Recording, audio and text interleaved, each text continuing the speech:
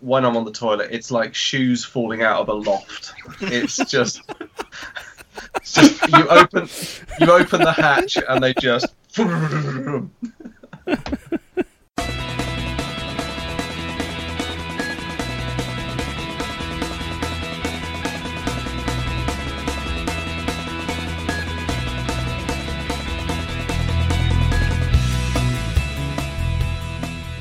Hello and welcome to the Too Much Time on Our Hands podcast. The important thing there, Duncan, is not to laugh over it. So give me just some clear delivery time. Okay. I'll try not to be too loud so I don't wake up the lad. Hang on. Hang on. I've just got to mute my mic. Why? Because I'm going to laugh. No. Right. And also, Russ's keeps. Okay. Hello and welcome to the Too Much Time on Our Hands podcast. You join us at a strange time in the world, nay, just the UK, but no, it's everywhere around the world. It is a strange crisis where working from home has become the new norm. I am joined, of course, by the classic threesome, but we're not in the fuck bunker. And this is the classic threesome, and Duncan, we are the awesome foursome. On the left-hand side of my screen is Russ. What's up? At the top right is Dan. Where is everyone? You're at the top right on my screen. Oh, cool. Who's below me? And at the bottom right is Duncan. Yeah. Hello. So as you can guess, we are all dialing in remotely from our, fortresses of solitude into this podcast, which has a very special subject. The guys obviously you guys did a news pod towards the beginning of this week, didn't you? We did, yep. Mouse. And this time around, we are actually doing a proper subject. And it was suggested by Dan on the little WhatsApp group that we have. And of course, it is in these dark and uncertain times a very nice subject. This is it, and I'm just going for time here. Here we go. It is favourite So things. easy, yeah, just out. It is the favourite things in games, the things that never fail to make us smile, the things that we always look forward to. Maybe it's a momentary passage in a game that you always enjoy playing. Maybe it's a little moment. Maybe it's just something about those certain types of games. And that's what we're going to be talking about today. And I think that is a wonderful thing to be talking about in such an odd period of time. And Dan has his finger up. Yeah, can be as specific as we like, whether it's something in a specific game or whether it's like just in general something in games. Just, nice things in games that make us feel happy and warm inside. Excellent. I like that a lot. Like you make me feel warm inside, Tom. Absolutely. Yeah, cool. I was going to say this. You know what's making me happy at the moment? All your faces. Oh, that's lovely, isn't it? I'm sorry, you guys. I said it earlier. You're getting a 3/4 profile. If I turn like this, I'm just facing the webcam. Whereas if I turn like that, I'm now looking at you all. So you're going to get a 3/4 profile for the majority of this, if that's all right. Absolutely. Tom more is the dramatic, biggest right? image on my screen. Yeah, it's mine too. Good. Then it's all worked out perfectly. All right, who's going to start? I don't know. Who wants to start? Well, shall I kick off with one thing that's made me very happy this week? Go for it. Yeah, you're pointing straight at me, and I don't know which way. Well, with the release of Half-Life Alyx, it got me back in the mood of playing the I say original Half-Life, but it's the original one where Alyx was introduced, which is Half-Life 2. And there was a particular moment that really caught me and really made me smile, because I remembered when I first oh, what's going on? It suddenly says, hang on. I clicked something. It says whiteboarding in process. It's nothing to do with waterboarding, I assure you all. Don't think so. That's Right, right, strange. why- Anyway, You know when there's like a little button, you think, oh, I wonder what that does. You probably shouldn't click it if you're in the middle of doing something. No, probably not. For now, only members of this organisation can participate. Soon, you will be able to too. Is what my computer is saying. Anyway, I'll just keep going. Russ, are you just doodling a knob? No, I'm trying to turn it off. Carry on. I'll work it out. Okay. Okay, right. So I'll carry on. Okay, so I was playing back through Half-Life 2 on the back of playing Half-Life. On the back of the release of Half-Life Alyx, kind of inspiring me to do so. And there was a little moment about halfway through the game when you begin the chapter called Black Mesa East. And I don't know if you guys. I know Dan hasn't played it. Duncan, have you played Half-Life 2? Like the very beginning. Okay, Russ, I know when I speak to you that I'm speaking to someone who does know Half-Life 2. Indeed. Okay, so Black Mesa East is about halfway through the game. You've just finished this epic journey across the waterways all the way to this little lab where a little cell of the Resistance is kind of holed up. Oh, that was almost back then. You go into the lab and you meet Eli Vance, who's one of the scientists that you meet in the very first game. And there's this little argument breaks out between Alyx and Judith Mossman, who is another member of the Resistance, and it later turns out, spoilers, is a little bit of a shady character. But there's this wonderful moment where they have a little argument, and Alyx turns to you, and she's kind of staring at you while Judith is banging on at her about not doing some things. Like, oh, you should be doing this, you should leave this kind of shit. And as she walks towards you, she rolls her eyes, and it's one of those moments where for the first time, I'd kind of seen a character reacting in a really human way. Like she was exasperated with the way that she was being spoken to. And she literally pulls that kind of face. Like, I'm gonna pull it to you guys. She kind of just goes like this. Like that. This exasperated kind of like, oh, fucking hell. Like, and then she just finishes off and she just goes, let's get out of here. You know, and it's just so human and so brilliant that there was that moment where I just was like, oh my God, like they've really made Alyx like perfect. She's got her own personality. They've actually brought this character to life. And it was just the moment that kind of made me really realize, even at the time when I first played it, just kind of how advanced, the Source engine was, and how capable it was of genuinely emulating kind of human emotion. And it just never fails to make me smile. Every time I play it, it's always the bit I look forward to the most. Even the bits like later on in the game when you get to the Citadel and stuff like that, that's really cool. It's jaw-dropping.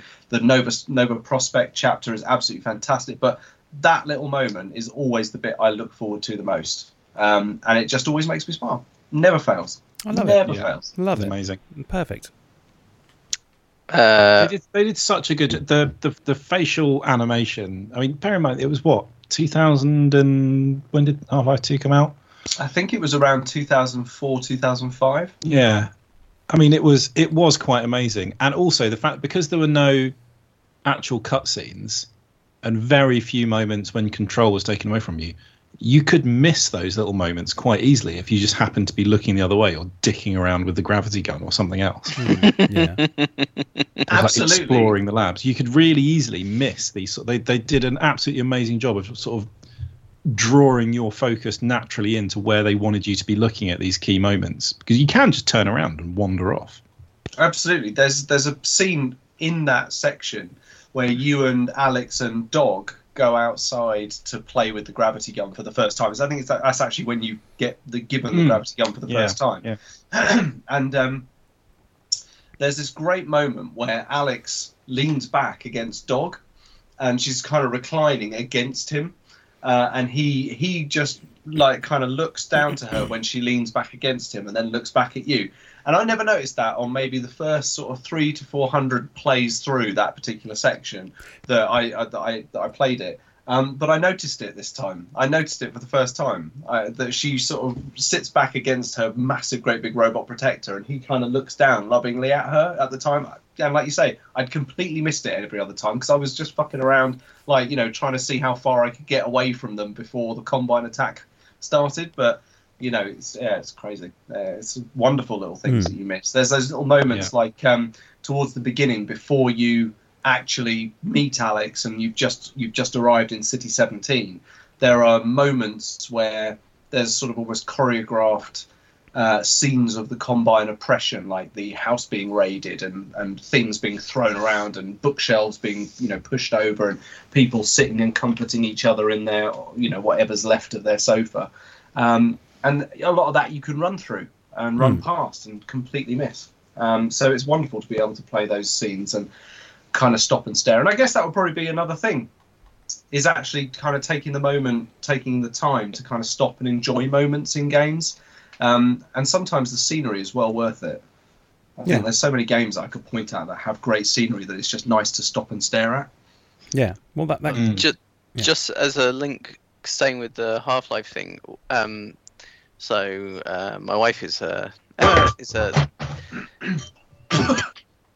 What did you do? Russ does it even when you're not there, Dan. What the Makes hell? all the noise. So Emma's a lecturer at Glasgow, and they were just talking about maybe having to do online teaching in September. And one of the guys in this, it was a social thing, and I mentioned that, with Half-Life Alex coming on and the whole VR thing, and he does medical visualization, and I was saying, well, the Oculus Rift, the price might go down because people are going to start buying it. You've got like a whole market there that this is the right time to start looking at VR, because a lot of universities are probably going to have to start getting creative with the teaching and specifically go into VR. So, it sounds like I haven't watched any of the stuff about Half-Life Alex yet, but it sounds like it is kind of the time to really look into it. Yeah, and, well, especially with the VR. So there you go.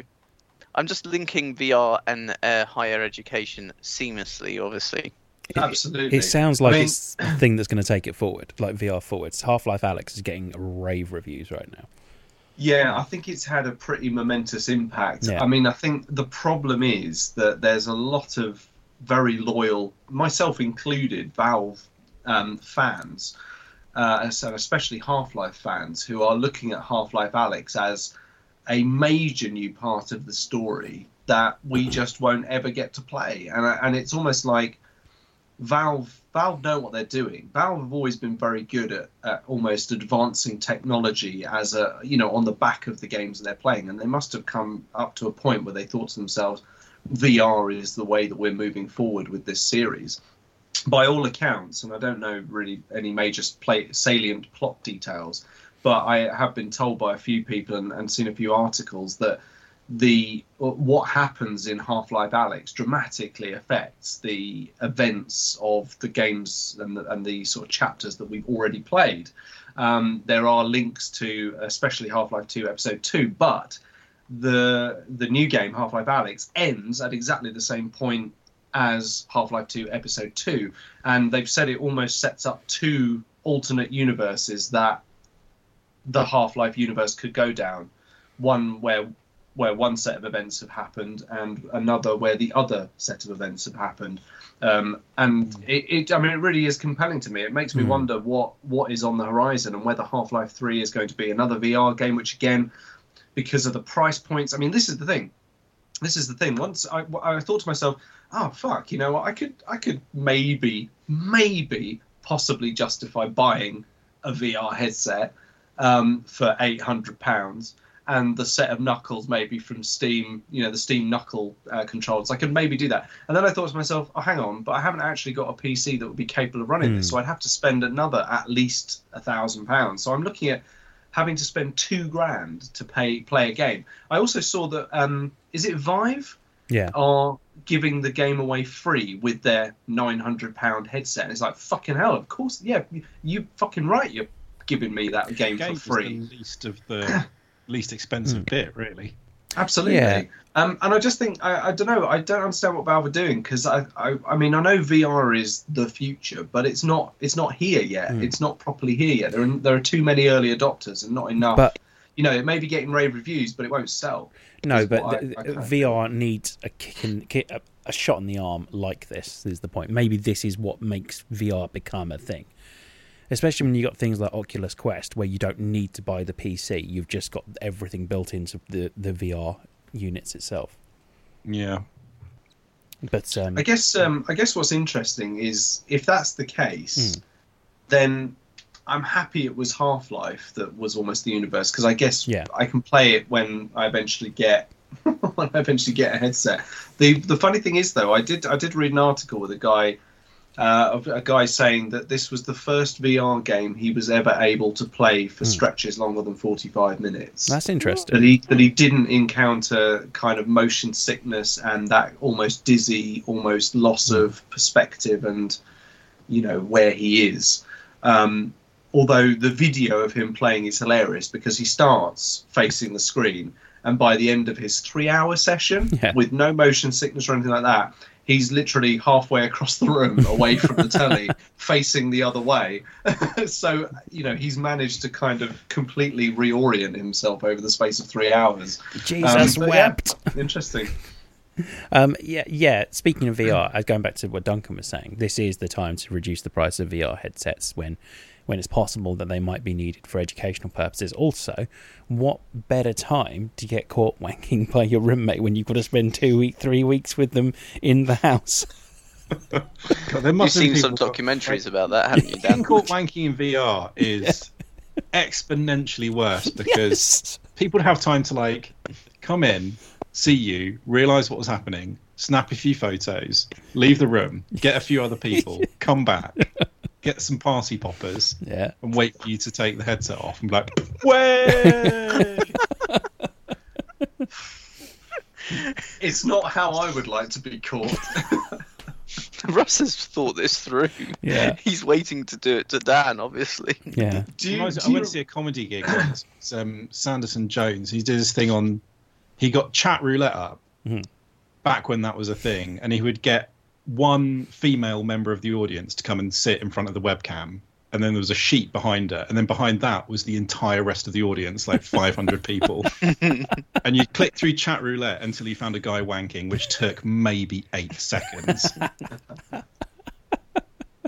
And he would stay because it was a woman, and you didn't get any of them on chat roulette. And then after about 5 seconds, they'd drop the curtain down, and there was a huge room full of people cheering and waving at him. I think that would help me. It was fucking amazing. I need look at him to finish. Use eye contact. Just quickly, if chat roulette's a thing, in the vein of Russ thinking I need to record everything, we should totally do an episode of Searching Questions where we go on chat roulette and ask them the searching questions. I don't know if it even exists anymore. Doesn't it? No. I think he got in a lot of trouble because of all the wanking. Right, I read an article about it was in Wired somewhere or something a little while ago about it was interviewing the people that still go on there, because it was 99% men who sit there with their dick in their hand clicking through endless photos of other men with their dicks in their hand. and they'll do this for days on end until they find someone who's not another man with a dick in his hand. Right, back to moments in games that made you happy. Yeah. Mm-hmm. We were just before. I know this. Russ will probably count this as admin. We were just talking about the Mandalorian. So smoothly going into Star Wars, Dark Forces. Whenever a stormtrooper or an officer would just go "Rebel scum," always made me happy. It was just that nice little tingly moment where you just get called "Rebel scum" and you're like, yeah. I just like in the movies. Yeah. I am a rebel scum. This is brilliant. Then you shoot them. That made it good. I mean, it's a really short one. We don't have to spend as long talking about that as we did about Half-Life. No, but I it's interesting. think what's worth talking about is how out of almost nowhere that game arrived at the time, and how much it made you feel like you were a piece of rebel scum. Yeah. And when they did shout at you, "Rebel scum," and then they started ploughing towards you, missing you with every fucking laser shot. It was such a good game, man. Such a good game. It was the next big, for me, it was like the next big step after Doom, because it was nice that it was not an ID game doing. Yeah, it was monumentally such a good Star Wars game. It was so good. Yeah, I totally agree. But it's one of those things that movie tie-in games when they say something or do something that's in the movie is really satisfying in general. Yeah. There's like bringing it back to a more recent Star Wars game, Fallen Order. There's something that happens at the end of that that just makes you feel just like I got all shivery right at the end of it. Yeah, because I'm not going to say what it is. About. Yeah, but it's got shivery too. But it's one of those things where it happens exactly how it should happen as well in the game. Like what is happening would be what would happen if that was to happen in any other Star Wars lore. If that makes sense. Yeah. The other thing about Dark Forces was you felt like you're in this Star Wars universe, and just kind of thinking back of it, you don't really miss the fact that there were no lightsabers or there was no Force. Yeah. It was just a first person shoot 'em up, but you would just happen to be in the Star Wars universe. Yeah. Yeah, it was and good. who doesn't love going around using a stormtrooper rifle? Even if they're the most inaccurate weapon of all time, they were so cool. Did Dark Forces have the typical Star Wars intro as well? I can't remember. It did. Yeah. It had the crawl. Yeah. It had everything. Yeah. And my favourite bit is the first mission. Is Operation Skyhook, I think is what they called it, wasn't it? Which is Kyle Katarn stealing the Death Star plans and then sending them away. And do you know what? The thing that always makes me smile is back in the day when I first had it, that bit where you go down and there's the hologram of the Death Star in the green hologram. At the time, I thought to myself, like, when I first got it, fuck me, that looks amazing. That's an amazing hologram. Yeah, it was so you good. You go back to it now and you're like, I can't even discern that that's the Death Star. I mean, I know it is, but I can see the sort of the laser cone, but I can't. But it still makes you happy, though. It still makes me happy. It still makes me smile. It does, and I do, with a big grin on my face. I mean, also, it's probably as big a grin as when you try to look down in Dark Forces, and it kind of the aspect ratio just kind of goes. Yeah, it didn't really do real 3D, did it? No, it cheated it. I mean, the Doom engine itself was not even it wasn't really a 3D engine, was it? It was kind of almost like Build. It was 2.5D. It was kind of like Mario Kart. Like, it's a 3D game that's not 3D at all. Like, the levels, like when you're going over blocks, it's just part of the scenery, and it just happens to be a code in the scenery that tells you that you're going over a block at that one particular time. You can't really see it. Yeah. I killed that conversation somehow. Sorry. Well, we're all nodding in agreement, which That's really the problem. works. That's on not a helpful podcast. at all. Yeah. You I can mean, see yeah, it, but you can't hear it. Shall I go next? Yeah, go on. Yes. Okay. Yes. I tried to limit it to one console, but I couldn't. But it's the startup noise on games consoles in general. That's a good one. Like whether it's Which actually you don't really get it as much these days because they're on standby all the time, exactly, aren't they? yeah. But when you do, you still get the whop on the Xbox or the. I think the PS2 was one of the better ones that sounded just like. Sounded like someone had just dropped every instrument at the same time. Basically, it was awesome. Really good. The Gears of War 3 Xbox 360, because it has the Gears noise when you turn it on, that is still as satisfying as anything. When you get the I can't do the bloody noise, but the Gears noise, like the kind of creepy mechanical music. Well, it's not music, but it's the power up. I know what you mean. It is a very nice. I saw you, Dan. I totally know what you mean. Yeah, exactly. It is still very satisfying. And I'd extend that to even the Sega bit in when you play Sonic as well.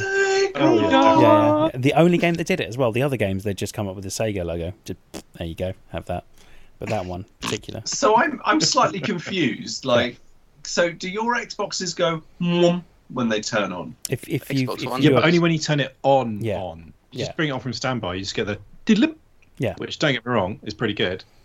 Yeah. Oh right. So when my you Xbox is always on standby because I've never heard the Yeah. No, if you actually unplug it and plug it back on again, so it has to fully reboot, you'll get a thing. Oh, fuck me! I didn't know that. If and like the animated Xbox logo as it starts up. if you've got the One X as well, it's got this whole thing about like almost like lightning hitting the chip and stuff, and then it goes to the womp. Oh, I tell you what, I do miss is the original Xbox startup. Oh, that was amazing. With the green and the choo, and then it didn't have like a dashboard like the 360 and the Xbox One has. It was just you were straight into the game. You would turn on the Xbox, it would do the flashy lightning thing, and then you'd plug your game in, and then you'd play Halo 2 for about 14 hours. But yeah, killing some American 4-year-old who would literally 8-year-olds who would just be shouting really caustic language at you. I think happy days, guys. Happy days. I think the PlayStation 2 one is my favourite though.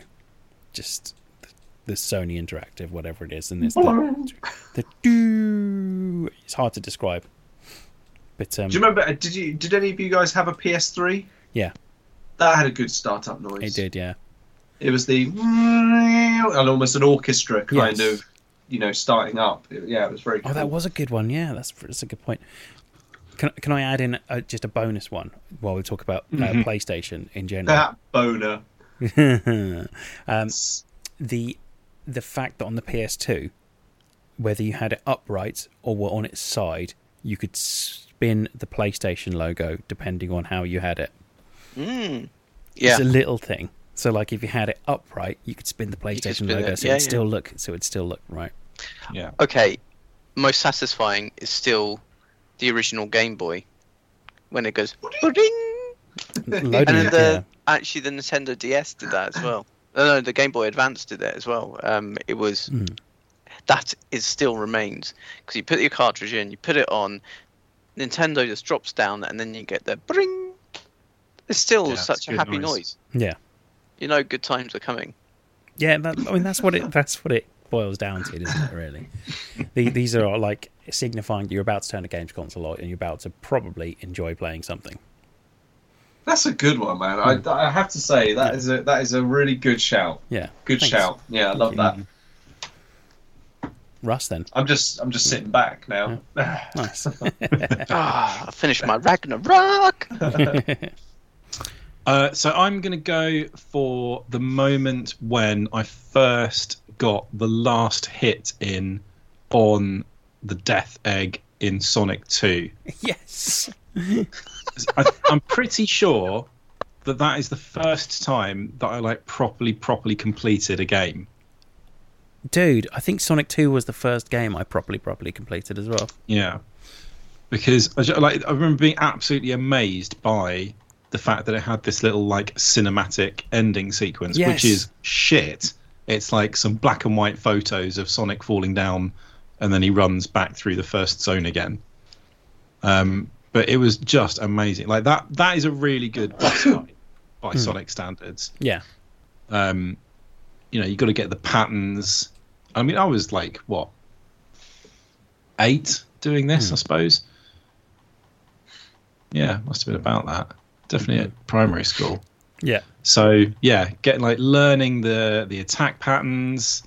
You've got no rings in that zone. No, so you've just got to do it. It's pretty intense. Sorry, Russ, I'm getting very distracted by Sir Digby Chicken Caesar that's on the screen right now. Yeah, I'm just gonna turn off Duncan's video because I'm slightly worried that he's about to go for a piss. Yeah, he's gone. It really looked like Sir Digby Chicken Caesar. Gotta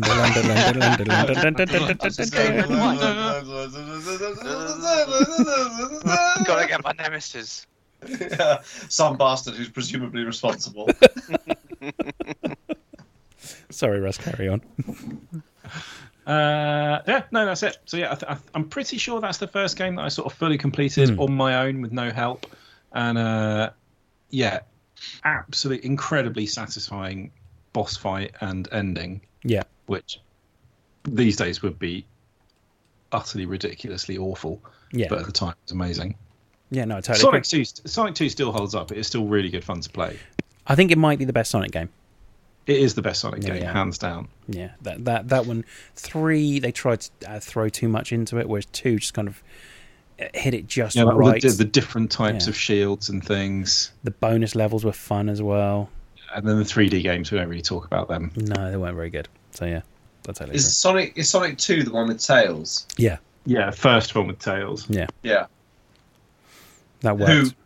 ironically, had 2 tails. Yes, Is that why he was called Tails? I think that's why they called him Tails. yeah, Yeah. because otherwise you'd be Not called just Tail. Tail. Yeah. Well, his name's actually Miles. Oh yeah. Or was So it they- Miles Hang on. Tails? So they're taking Yeah, the piss out of him because of his name deformity. is Miles per hour. So is it Miles Tails per hour? Yeah, Miles Tails Per hour. Yeah. Nice. Interesting. Russ, have you updated the wiki with this information? I quite liked it. I submit. No, it's fine. No, I'm genuinely, I genuinely do enjoy Sonic games, and Sonic 2 was the one I had the most fun with. I've never completed any Sonic game though. Oh really? No, nor have I. No, never once. The first game I ever completed was Game Boy from Duncan there with the bling. Original Game Boy was Mario World, the 6 golden coins. Nice. I've never completed a Mario game. No, me neither. Oh no, it's true. I did all the levels of Mario Maker 2. That's the closest I've ever got. I find Mario very different. He moves wrong and it's too slidey. Yeah. He is a bit slidey. That's just because I'm expecting him to move like Sonic. Yeah. Mario, that's the one with 30 years Wario. later, I'm still expecting him to move like Sonic does. Yeah, Mario. The 6 golden coins one is what I don't know whether it's the first one with Wario, but It it's is the certainly... first one. Oh, is one it? with Wario. Mm. Okay, yeah, I absolutely Wow. love that. Played it Yeah. to death. Mm. Played it Yes, to death. same here. I still remember. Still got it. Yeah, I've still got it somewhere. I still remember Wario's final 3 forms and how you needed to, need to be able to fly in one of them, need to be able to shoot fire with the other one, and yeah, you had to be very tactical about how you played that last thing. But I remember the order, to play through that game as well. It's kind of stuck in my head. And actually, I've got a big smile on my face while I'm thinking about it. It was so good. So I totally get what Russ is talking about when he says that. That it's that kind of that first game you nailed, like that. Without help, complete sense of achievement. That one is the one that sticks in your head. Yeah. Totally agree. Yeah. Back to you, Tom. Back to me. Yeah. Okay, the thing that makes me smile, and it's a memory that I really really enjoy going back to, because every now and then, Facebook on Facebook Memories will throw back something to you that happened, and you'll be like, oh my god, 7 years ago this happened, X, Y. Oh my god, 7 years ago, I don't give a shit. Yeah, except every now and then what will pop up is a picture of an Xbox One console in its box in a bag from Game. Oh, yes. And this was the day that I bought the Xbox One, and the reason it makes me smile so much is because I know and remember where that picture was taken. So we'd gone into town. Vinny, my little boy, had just been born. He was probably, I don't know, he must have been 3 or 4 months old. And my missus, we'd all gone down, and she was like, you've been amazing, like so supportive and all that sort of stuff. And I was really, I was kind of like, oh, stop it, She's like, you want an Xbox One, you should treat yourself, you should get one. And I was like, are you sure? Like I said, I don't think this is really the appropriate. She's like, no, you should go and get one. So I did. So I went and got one. And I remember we were sitting in like the shittiest, most scummy cafe ever because she needed to feed Vinny. And we were sitting at the back there, and I was so kind of like surrounded by the type of people that I would call less than desirable. Like it was just a terrible cafe, really fucking horrible, man. And but I took this picture of it and I posted it on Facebook, and all I remember is the post copy that I put in there. It just said, something wonderful happened today, ... And every time I see that post arrive, I'm just like, oh my god, like that's when I got my Xbox One, because I am on that thing pretty much every night, every other night at least. I'm always using it, either for Disney Plus or for playing games, or for browsing the store, hoovering up my 4 free games a month through Games with Gold. You know what? It's a part of my daily routine, the Xbox One. So being reminded of when I got it, every time that post arrives on my little memories thing from Facebook, I smile because I just think, oh, there we are. That was the day I got it, and it changed my life forever. Ha ha! A new console day is a wonderful day. Oh, it is. It really is. I mean, I remember that time. I remember the time I bought the original Xbox, and I was sitting there in a really shitty pub afterwards with one of my mates, and he was just congratulating me on having, he was like, oh mate, ballsy move, you just bought an Xbox, you just walked into a shop and you just bought an Xbox. That was really ballsy, because he wanted to come home and come home with me and play Halo 2 forever. But yeah, new console day, you can't beat it. I remember very clearly getting my 360, went to game in the Howard Centre in Welwyn Garden City on my lunch break at work, and it was so heavy. It's absolutely amazing. Like, the bag was really, really heavy. And then that was the longest afternoon at work that I've ever had. With it, I could just feel it in the boot of my car, in the car park, calling out to me. It's absolute torture. I mean, I remember getting my 360 because I got a tax rebate. And I was like, I'm a waste in this. I was like, what should I spend it on? Emma said, well, you live on Easel, why didn't you just get a games console? All right, we went to Game, and they had the offer on for the Gears of War special, and this was in Edinburgh. And so, like Russ, I had a bit of a wait because we were in Edinburgh, and I had to then drive back up to Easel to unpack it. So it was a bit of a long wait, but it was well worth it. Obviously, I also remember getting the Xbox One because it was Dan's spare one, and I do remember that. It was a special weekend. Dan came up. We went to see Churches. He gave me an Xbox One. We made love. It was good. That sounds like a pretty good weekend. One of those things is true. Not true, I mean. We did go and see Churches. Getting my when I got my N64, that was paid for with, it can't have been paper round money. I think I had a proper job by then. When did the N64 come out? But it was something I was saving up for myself. But Christmas came before, and I got GoldenEye and an extra controller and a few other bits for it before I got the console. That's painful. Which was great, but it was also a month or so of utter torture. It's the ultimate edging. Reading the GoldenEye manual for the 150th time. and gazing at the cartridge and practicing moves on my spare controller that couldn't plug into anything.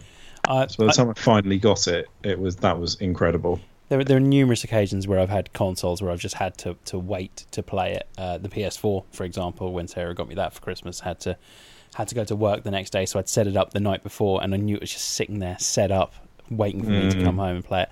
However, the one that really springs to mind like that isn't a console. It's Grand Theft Auto Vice City. I'd been to visit a friend who was at university in London at the time. Oh, was it Vice? Yeah, Vice City University in London at the time.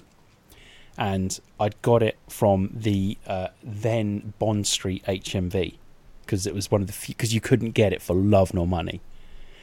So I went to one of the bigger shops where I knew they had more stock, and I picked it up, but I had to go straight to work. So I knew it was just there, and I knew what I knew. I had friends who obviously played Vice City, and all I could think about was going home to play Grand Theft Auto Vice City, and I had to wait. It was just such an agonising wait for it. But yeah, not so much console, but yeah, that feeling of the new console day is a good day because it's so exciting. Perhaps the best of days. Maybe, yeah, definitely. I mean, obviously, aside from the birth of my child. Obviously, and my wedding day. Yeah. Standard disclaimers apply. Yeah. We know what you really mean. Yeah, but, absolutely good. I mean, new console day, isn't anywhere near as stressful.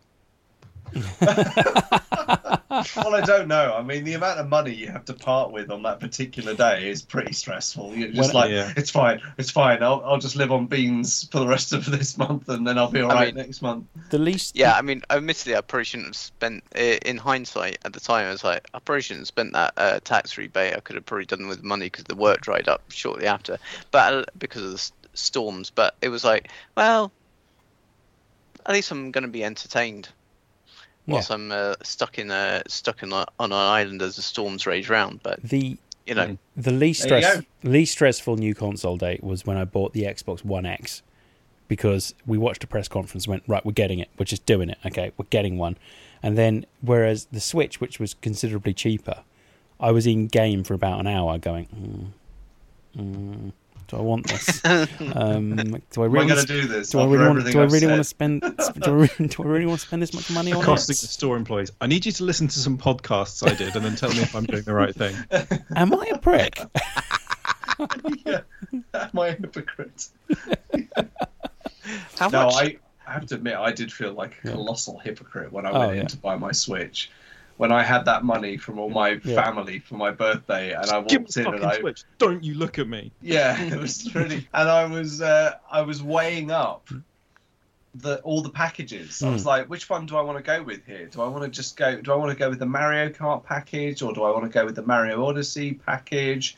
I don't want to go for the one with the Rabbids or the Rabbits or what the fuck they are. I don't want that piece of shit game. I want a decent game.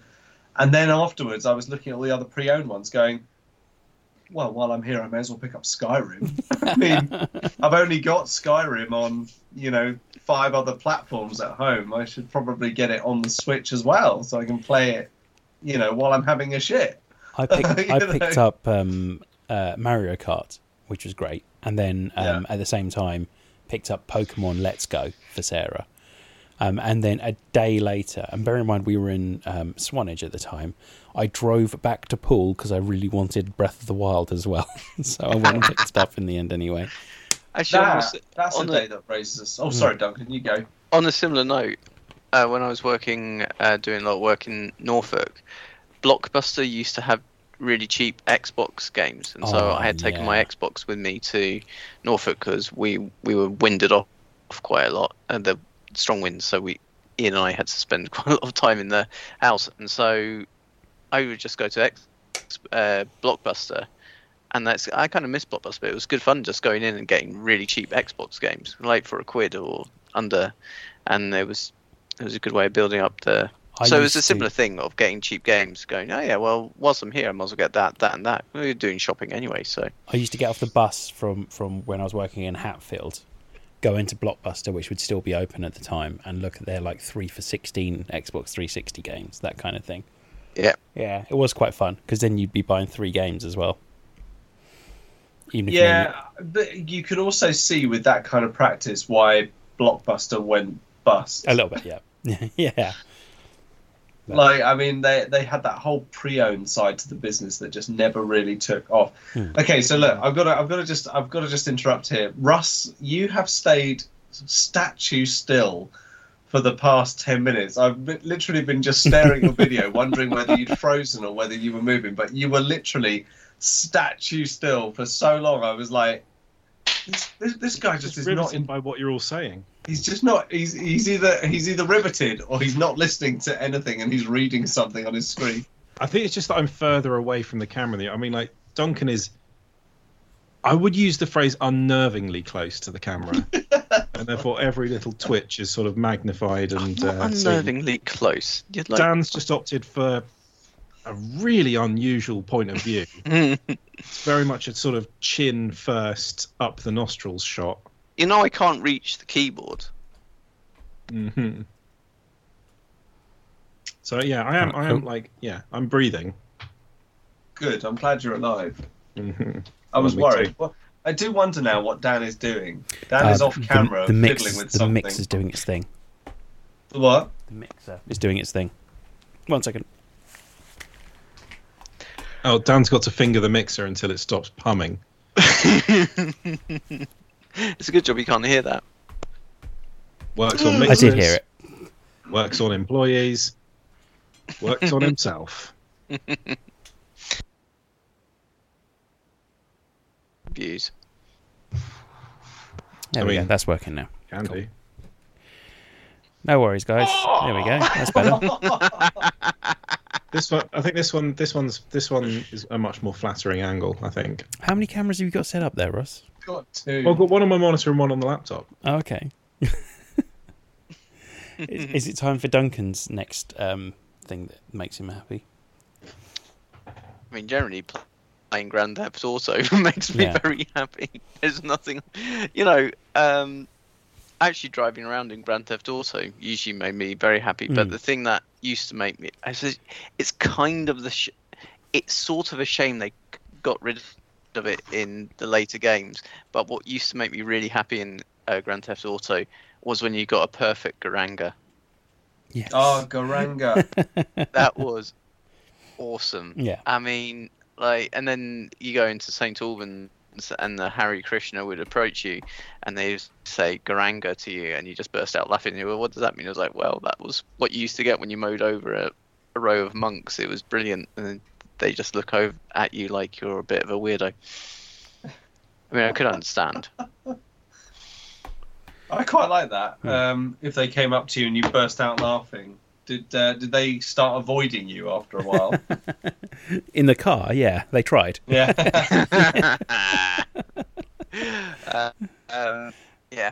Yeah. I mean, Grand Theft Auto generally makes me quite. I've been still playing quite a lot of it. Recently, I actually there are moments. It's not like the Michael and Franklin scenes in Grand Theft Auto 5 that generally make you happy, but Franklin is sort of the nicest of all of them, and generally some of his cutscenes are him going, "Whoa, come on, what are you doing? Don't be an idiot." And playing. I always like playing Franklin because. He's generally the nicer of the lot of them, though some of Trevor's deep philosophical delves make me laugh, and I always quite enjoy looking out for them. But yeah, the old Grand Theft Autos where you could do your perfect Garanga, that used to make me. I kind of miss it. I tell you what I like about Grand Theft Auto. There was the first experience of you can just do whatever you want. Just go out there, do whatever you want. Like that was my first experience of that. I never really had that before then, and it was just so much fun. Like nowadays, you've got kids these days. The games, there's so much to do in the games. Why am I be able to hear myself? There's so much to do in the games that it doesn't force you. It's really echoey. Hang on. I think that's Russ. Oh, really? What's he doing? Well, he's the only one. My microphone's on mute. That wasn't me. Oh, that's weird. We could hear you clanging around. Yeah. There we go. I think maybe it switched to like Russ's home, whatever. Where was I? Grand Theft Auto. So the older Grand Theft Auto games, there was less to do, so you were forced to make your own entertainment. And as a result, you discover things in the game that were intentionally there as well, whether it be like the epic jumps or whatever. Whereas nowadays, obviously, the Grand Theft Auto games are kind of all very regimented entertainment. Like everything you do in the Grand Theft Auto games has been planned for already.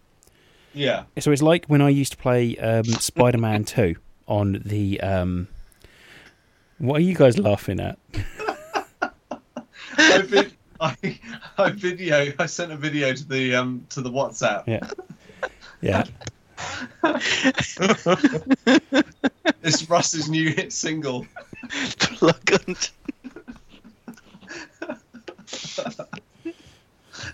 Well timed for right when Dan was in the middle of a sort of real dramatic play. He's lost his plug, but he'll find it again. I'm sort of generally tidying up in here. It's just the worried look on your face as you're like coming through cables after cable. I'm like, oh no, put that back in the bag. turn round.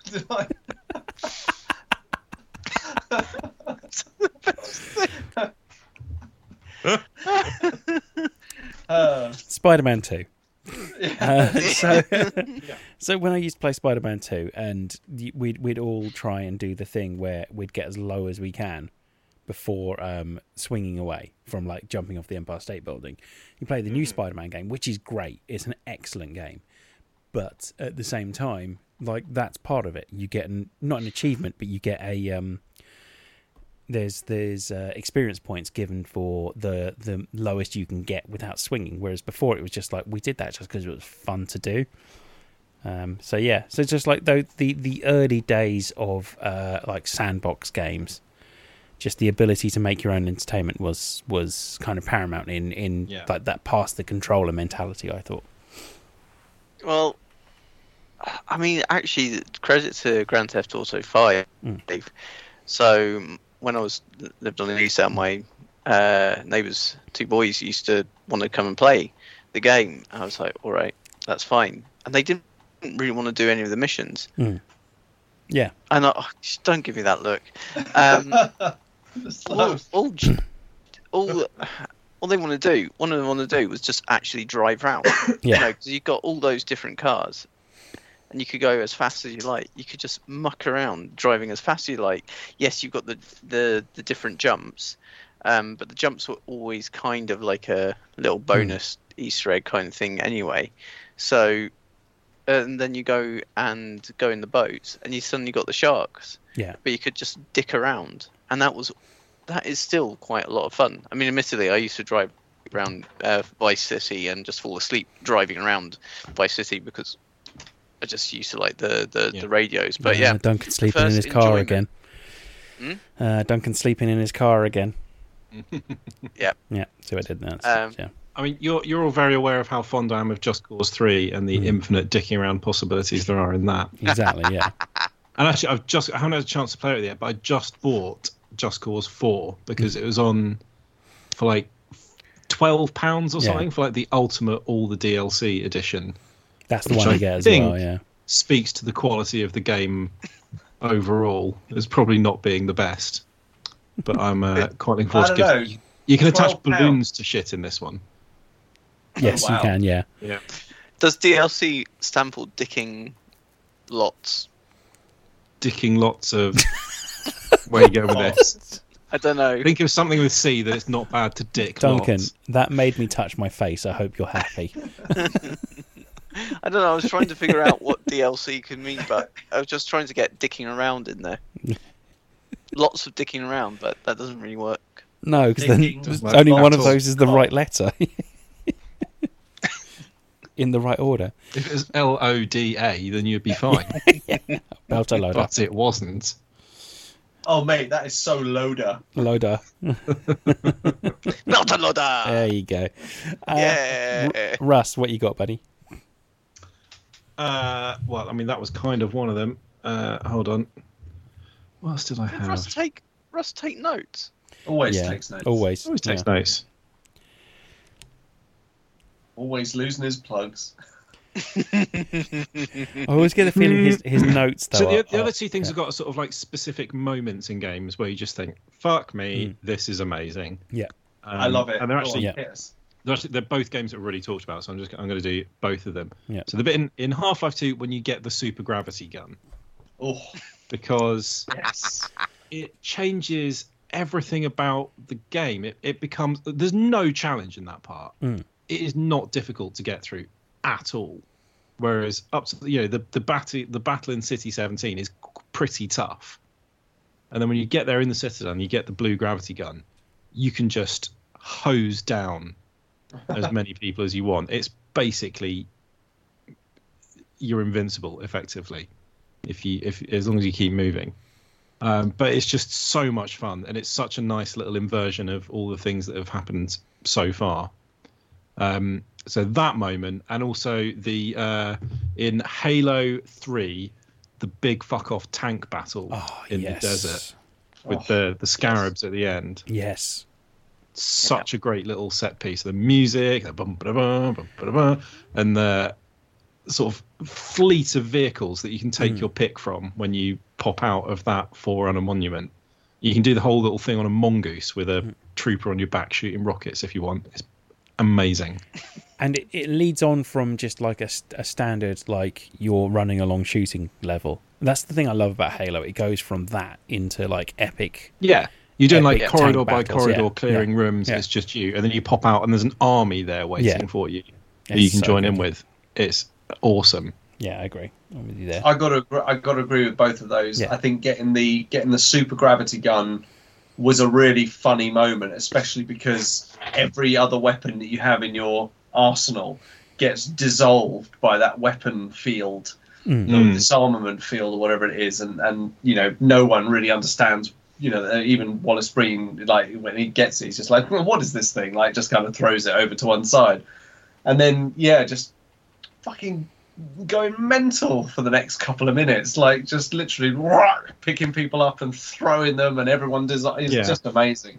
Like so ripping shit off the walls and firing it at them. Yeah, just everything, man. It's so good. You literally feel it's done really well. Some games do that quite well. They kind of overpower you in those last kind of 5 to 10 minutes of the game. You are just incredibly powerful. It did it really well. I love that. And that battle in Halo is brilliant. And I can hear the music in my head. I can hear it, and that bright white flash when the scarabs explode and stuff. Like, and if you're fast enough, you can actually get into one of the Hornets, and you can take them down with the Hornets as well, can't you? Which is blast cool. The sort of shield thing off the back of them, and that's right. Drop a missile in there. So satisfying. Kick ass, man! Such a good battle. Yeah, good shout on both of those. Well, I'll lead into that specific gaming moments then. Rapture in BioShock. Oh. The first time you go down in the it's so good, and I'd go as far as saying like the first half an hour of BioShock is amazing. Whether it's the first time you see Rapture with the octopus swimming next to you as you're going into it, and then realizing that it's turned into a bit of a shit show, and then the first time you see a Big Daddy just throwing that person against the wall because he's trying to kill the little sister, and just then it does such a good job of going from this situation where you're just swimming towards a lighthouse, and then you're all of a sudden you're in Rapture, and it explains perfectly, with a little help from some narration, explains perfectly what is happening, where you are, and what situation you're in, and what's about to happen. Whether it's through plasmids, whether it's because you're seeing the denizens of Rapture itself, whether it's the splicers or the Big Daddy, and you understand what they try to achieve and what went wrong, basically, within the first half an hour. And yet, in that game, you still get a ton of extra stuff that makes you... that twists and turns like a twist and turny thing. Yeah. So, but the first time you see Rapture is perfect. One of my all-time favourite gaming moments, and one of those moments when I bought BioShock on Christmas Eve, and I took my 360 up to my grandparents so I could play my 360 there, like on Christmas Day. And I said, I'm just going to go to the other room, pop BioShock in. And it was one of those moments where I was like, for starters, I'm really glad I've got an Xbox 360, and also this game is exactly what I needed for this console. Dan, you just made yourself sound like you were 14 years old, but we know that at that moment in time you were in your mid-20s. Yeah, I was about 25, I think. Yeah. But yeah, it was when I'd only just got it because I'd got it because I wanted to play Halo 3, and that was the first non-Halo game that really kind of blew me away on the Xbox 360. I'd agree with that. I think BioShock, it's just amazing. Like taking yourself back to that moment where you sort of crest over the bottom of the ocean floor, and suddenly there's that city with the searchlights coming up through the water, and you pass by that enormous golden statue of the almost the cover of the book by Ayn Rand. It's wonderful, and Atlas mentions that first. Now, would you kindly, would you kindly pick up that shortwave radio, and you just think, where the fuck am I going? Where the hell is this beginning? And as you enter the welcome center, all the shutters rise, don't they? And you can see out further into the city. It's absolutely superb. And again, it links to one of my favourite moments because BioShock was the first game I ever bought as a collector's edition. Yeah. I didn't buy any of the other, like Halo 2 collector's edition and all that, Steel Tin and things like that. BioShock was my first proper collector's edition, with the proper metal statue of the Big Daddy. Yeah. It's a game that will always live in my memory as just one that blew me away. And also I loved the Art Deco styling. I think it was so interesting. So many games have tried to kind of emulate that style, as we move forward. But BioShock is yet to be beaten. And to be honest, I still think BioShock 2 is a pretty good game. Yeah, I do as well. I do as well. Any excuse to revisit Rapture. Yeah. So the next BioShock game, I'd love for it to be set in Rapture when things are only just starting to go wrong. Well, that's Burial at Sea. Oh, I haven't played it, so yeah. So BioShock Infinite's expansion is set in Rapture at the... Duncan, what did you drop? A stone. A stone. Why have you got a stone? Of course you've got a stone. You sure it's not just a very hard bit of seaweed, or...? No, it's a stone. This. Oh, is that pebble? Excellent. Yeah. Well, I mean, maybe, Sorry. Don't worry about it. I was listening intently. Anyway, I won't explain the stone. But anyway, It was a pebble. Anyway, so the expansion to BioShock Infinite, Burial at Sea, the first one, is set in Rapture probably a couple of days before the attack. Yeah. And actually the second Burial at Sea 2, is just at the moment where Atlas calls Jack back to the city. So, yeah. The ace in the hole, as he refers to him. Hello. Oh, there's a person. Hello. Well, she can't hear you, can she? No, you got your headphones on, yeah. Yeah, I mean that's more down to you than it is to us. Yeah. Well, it was deliberately so. Not so you couldn't hear her, but just generally hear everything else. Yeah. We could hear the Sorry, stone. Tom. We heard the stone. I didn't mean to break up your... No, it's fine. No, it's all good. I was done. I was done. I was done. Okay, so... Up the wrong one. This is not going to link in seamlessly to anything, but the first time I ever got a proper cheat code was the Doom ones, and there is no better moment than when you use every single cheat code from the first Doom game, especially IDK-FA, and the fact that you can still remember IDDQD for God Mode and IDK-FA for all the weapons. I just still remember that moment, and the fact that you can still go online and not all the cheat codes work, but IDK-FA I think still does work, which is just wonderful. The latest Doom game has cheat codes you have to turn on so you can get some of the collectibles. So the idea is they're cheat codes that you won't be able to get unless you turn them on, basically. The collectibles, sorry. It's a really good idea. The latest Doom game is also excellent. So Doom Eternal. Yeah. It is... if you thought the last one was stressful, this one is more so. You really can't stand still for long. I'm on like the second or third part of it, and there are times I'm getting my ass kicked if I stop to think for a little bit. It's not one of those ones where you can stop, look at your phone, then carry on. No, you need to keep running. Basically, you need to keep firing the right weapons at the right bad guys and stuff like that. It's really good, but at the same time, quite intense. So I might have to. I never found the new Doom stressful. I found it pulse pounding. There were moments that's a better where description. It was a bit like, but I think Dark Souls has just made me a better player, just more capable of dealing with the stress. Yeah. Shut up, you wanker. Yeah. I mean, I really know what stress is with a game.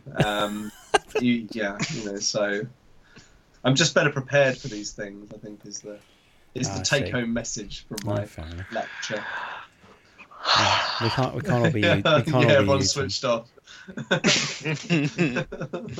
It's weird because. But yeah, that moment when you first get a cheat code, that fuck's sake, Duncan. Just put the fucking thing that down. Fucking pebble again. Yeah. Use it as a worry stone. Sorry. Now I feel bad.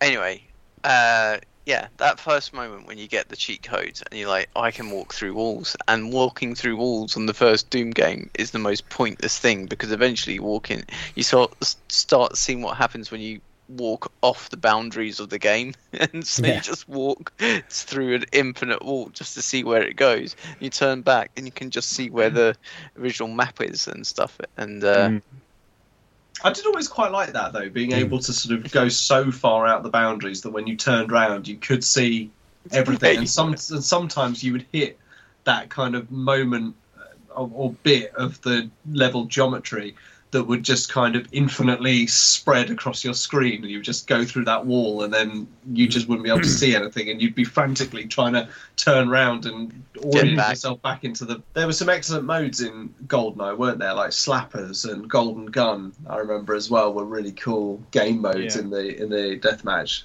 I did quite like the big head mode. That was the Donkey Kong mode was quite fun as well. Massive arms, massive heads. On these little tiny, awful polygon bodies. Yeah, like 7 triangles to make up a human being. Yeah. Nice. Old days. Old days.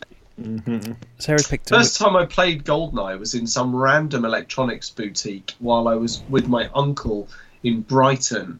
And he stopped in to get something, and I'd read so much about GoldenEye that I was just like, but I don't have an N64, I'm not going to be able to play it at any point. And then I turned round in the shop, and there was a fucking N64 plugged in, TV running, GoldenEye's menu screen. It was like, that sun shining through the window onto it, and I just went up to it, and I started playing through the very first level, the dam level, with the silenced pistol. And it was, it's a wonderful memory. And it wasn't too long after that I ended up getting a N64, but that was a lovely day. That was nice. Really good fun. And he kept saying to me, Tom, we've got to go. Your mum and dad are waiting for you. And I'm just like, hey. We're there in a minute. Shouldn't have brought me in here. Yeah, you're not my real uncle. Sarah's picked an apt game. She's playing Skyrim whilst we're recording this. Just thought I'd let you know. Yeah, I have got a Skyrim one as well, but we'll go with Russ. Yeah. Okay. I think it's Tom next. I think I'm out. I'm dry. I went with 2 at once last time, so I think that is about me done. Yeah. Yeah. Okay. I'm out. Any more? I am dry. Dan? No, I'm good. I got some of my favourite ones. Yeah. Well, I mean, Skyrim still has the favourite moments just because Lydia is hilarious. She just provides all the comment, like when she yawns, or the way that she just goes, oh bugger, what does she say? I'm sworn to carry your burdens. Your burden, yeah, and it just that is still makes me laugh. But the fact that you go around luggage, I just looking at me like that. In my latest playthrough, I'd taken to leaving her outside a dungeon, going in, completing everything, not bothering to pick anything up, come out, tell her to follow me again, and then we'd go through it again just to pick up everything. Because otherwise she just constantly got herself killed. Stay there, Lydia. Okay, I will. What's that? Something big and scary that will definitely kill me. I'm going to run at it with my little sword. I actually kitted her out. Useless. I'd give it. She had like an ebony battle axe, and she was still fucking useless. No, and I she'd used just that. Run in front of you whenever you're doing magic, and she'd get herself blown up. Yeah, I first discovered that when I was killing the vampires. That was, I was like, oh, why is she dead? Then I looked it up. Oh, I can actually kill Lydia if I burn her. you know what annoys me It's the most? using fire spells and dragon shouts, and she just always gets herself deaded. Do you know what annoys me the most about Lydia is when you're having a conversation with another NPC and she walks between the pair of you and she looks at you. She never breaks eye contact, and it's almost like that really sort of moment where you're just like, don't fucking look at me like that. You are a glorified suitcase. Just get behind me and just watch my back, all right? Yeah. she Carry these really- fucking dragon bones that I never do anything with and shut up about it. We've got to take you back to my house cells. in Whiterun. We're going to drop off those dragon scales. Then you are going to shut up and you're going to follow me. And we're going to go to that cave over there and we're going to loot it. And then you're going to shut up again. And we're going to come back here. We're going to empty your pockets. And that's it, okay? And then I'm going to turn the Xbox off and I will see you tomorrow. I'm still wanting to marry her. Yeah, I'm happy to marry her because then she makes you a home-cooked meal. But it's like, no, I do not want to hear about the children or how wonderful the business is doing. Just give me the gold and piss off. Well, I married some hot miner from out west somewhere near that Child. dwarven city. Oh yeah. But it means that you have like your wife and Lydia like stomping moodily around your house. Going, So, are we off or what? so let me clip that out. That Russ married a hot miner, and I'll MINER. Hi, I'm Chris Hansen. You say you want a blank in the blank. What does that mean? Also, how do you stop Lydia yawning? You can't send her to bed. And she just like, we're still doing stuff. Why are you yawning? We're in a dungeon. I'm about to go and face something. Why are you tired? Come on. Take her up to the high rock mountain and just dragon shout her off and watch her ragdoll and spin away into oblivion. No, I like Lydia, weirdly. I got quite upset the first time she died. I've got to say, there was a moment where you do kind of, when she dies for the first time, I remember being like, well, that's a bit, well. That's a bit of a shame because I'm going to have to go back to my house and drop all this stuff and then come back and take all that other stuff out of her dead pockets. Yeah. Except I can drag her corpse. You just drag her corpse back. Can you? Throw it in your front door. Yeah, just. And the thing is, when you're a thane of a keep, no one messes with you. You can drag whatever corpses you want in through the front door. No one says a word. No one bats an eyelid. Which it turns out is a lot of corpses that you want to drag around. Yeah. well, if you say this is happy normal. days. Oh dear. So there we go. Yeah, Are that's we that. all dried up? I think so. I did have those. You? Remember, the two cultists that attack you at the start of the Dragonborn DLC? Dragonborn, yes. I killed them, and their bodies just didn't disappear. No, they So in don't. the end, I like propped them both up as sort of an archway over the door of my house in Whiterun. They were sort of both like slumped up against the wall, That is so artful. and every night there'd just be like children walking past, going, "Oh, a dead body," and then, "Oh, I'm going to the market now." I'm actually going in here. Get that the arms swinging a bit. Can you get? No, I'll just duck under it then. Yeah. And then you open the door and there's Lydia. Ah, you're back, my love. Oh, fuck! Shut me. up. just shut the door Going again. on another quest. Where are you going? I'm going out. Who are you going out with? No one. On my Don't own. even say anything. Dead You bodies. Yeah. just open the door and you just shut the door and then disappear to the tavern. Ugh. So yeah. All right. Well, Be the bannered mare now. Shut up. yeah. And sing along with the Bard's songs. Well, I think that's all we've got time for on this week's podcast. As you will probably tell from the audio quality of this podcast, we were all dialing in remotely because of the COVID-19 outbreak. And it's uncertain times, but we thank you for listening, and we hope that you're thinking of all the things that bring a smile to your face when you are playing games or thinking about games. And if there's any that you want to share with us, do go on to our Instagram, our Facebook, and share these with us. So we are on Facebook, Instagram, and Twitter, and our handle is @TMTOOH. And don't forget about our sister cut, Theatrical Cut, who are on Facebook and Instagram and it's basically just Theatrical Cut Pod. So facebook.com/Theatrical Cut Pod, or on Instagram they're just Theatrical Cut Pod. And that is that. And on this note, we say cue the music. What note is that? Well, Dan will add the note later. That Was great, but you called them a sister cut. Oh, did I? Oh. All right, hang on. I'm going to say sister pod just with silence so Dan can just edit it in, all right? That will not work. No, Okay. this is all staying And in. don't forget our sister pod, Theatrical Cut, who you can find on Facebook and Instagram under the tag Theatrical Cut Pod. So on Facebook, it's facebook.com/Theatrical Cut Pod. And on Instagram, their handle is just @Theatrical Cut Pod.